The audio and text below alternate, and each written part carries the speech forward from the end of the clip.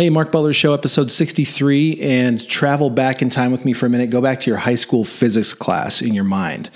If you remember from high school physics, there's this principle of inertia. Inertia is that force. Is it a force? I don't know. None of you are going to fact check me. Inertia is that force that keeps bodies at rest, and bodies in motion. So in order to get something moving, you have to overcome its inertia. If something is already moving, you have to overcome its inertia to get it to stop. Okay?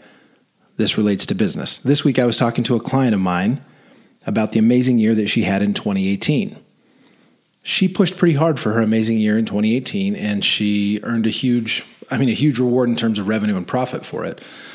And we were talking about her 2019 plans, and she said, 2019 is a year where I don't plan to push especially hard. I'm totally content to be level on revenue, level on profit, not trying to grow a lot in 2019.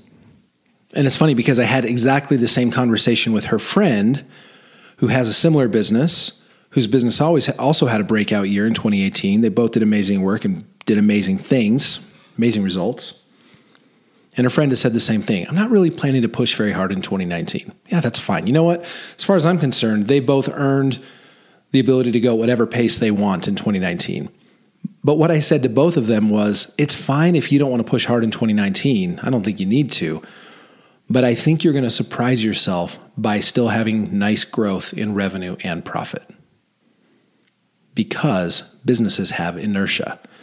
It took an enormous amount of energy and work and focus to get that business moving at all because you had to overcome its inertia. But now it's moving.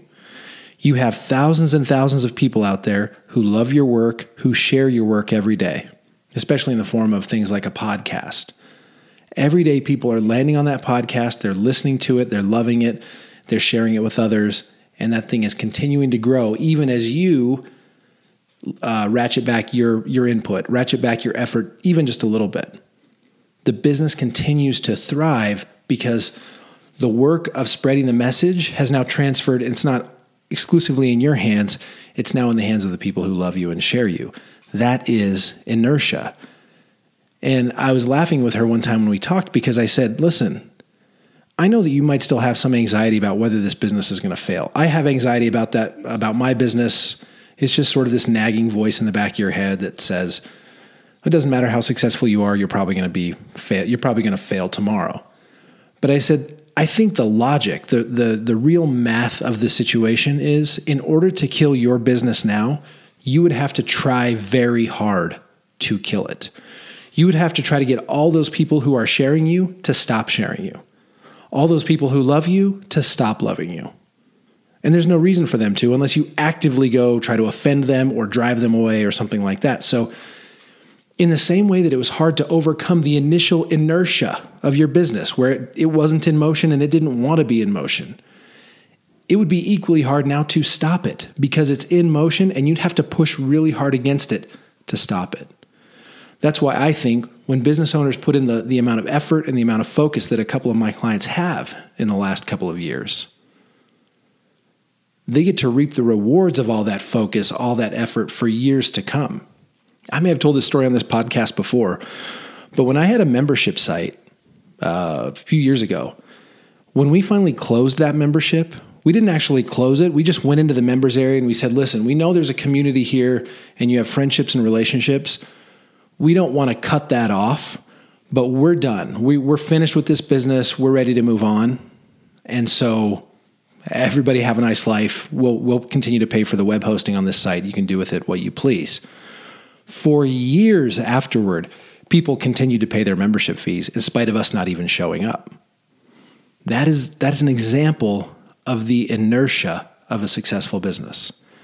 So the way this relates to all of you who are maybe newer in business or who are just trying to get it to that tipping point where it kind of takes on a life of its own and people are sharing it and you're getting bigger results from your work than you have in the past. If you're trying to get there, just trust that when you do get there, getting the same amount of result will cost a lot less effort. And there arrives a moment where you can maybe take your foot off the gas just a little bit, but continue to see your results grow. That is the inertia of business. And that is a business that you would actually have to try pretty hard to kill. So I know that a lot of you right now are wondering if you can even make it work at all. Well, what I promise you is the flip side of that is not being able to stop it once it's working. And that's a good thing. Once it's truly working, you'll start to wonder how it would ever stop because of all the relationships you've built, all the value you've given to the world. So stick with it. I'm going to stick with it. We're going to keep trying to get out there in the world and help more people and have them share us so that we get to the point where even when we say this is going to be a year where I don't push quite as hard, our results will still grow.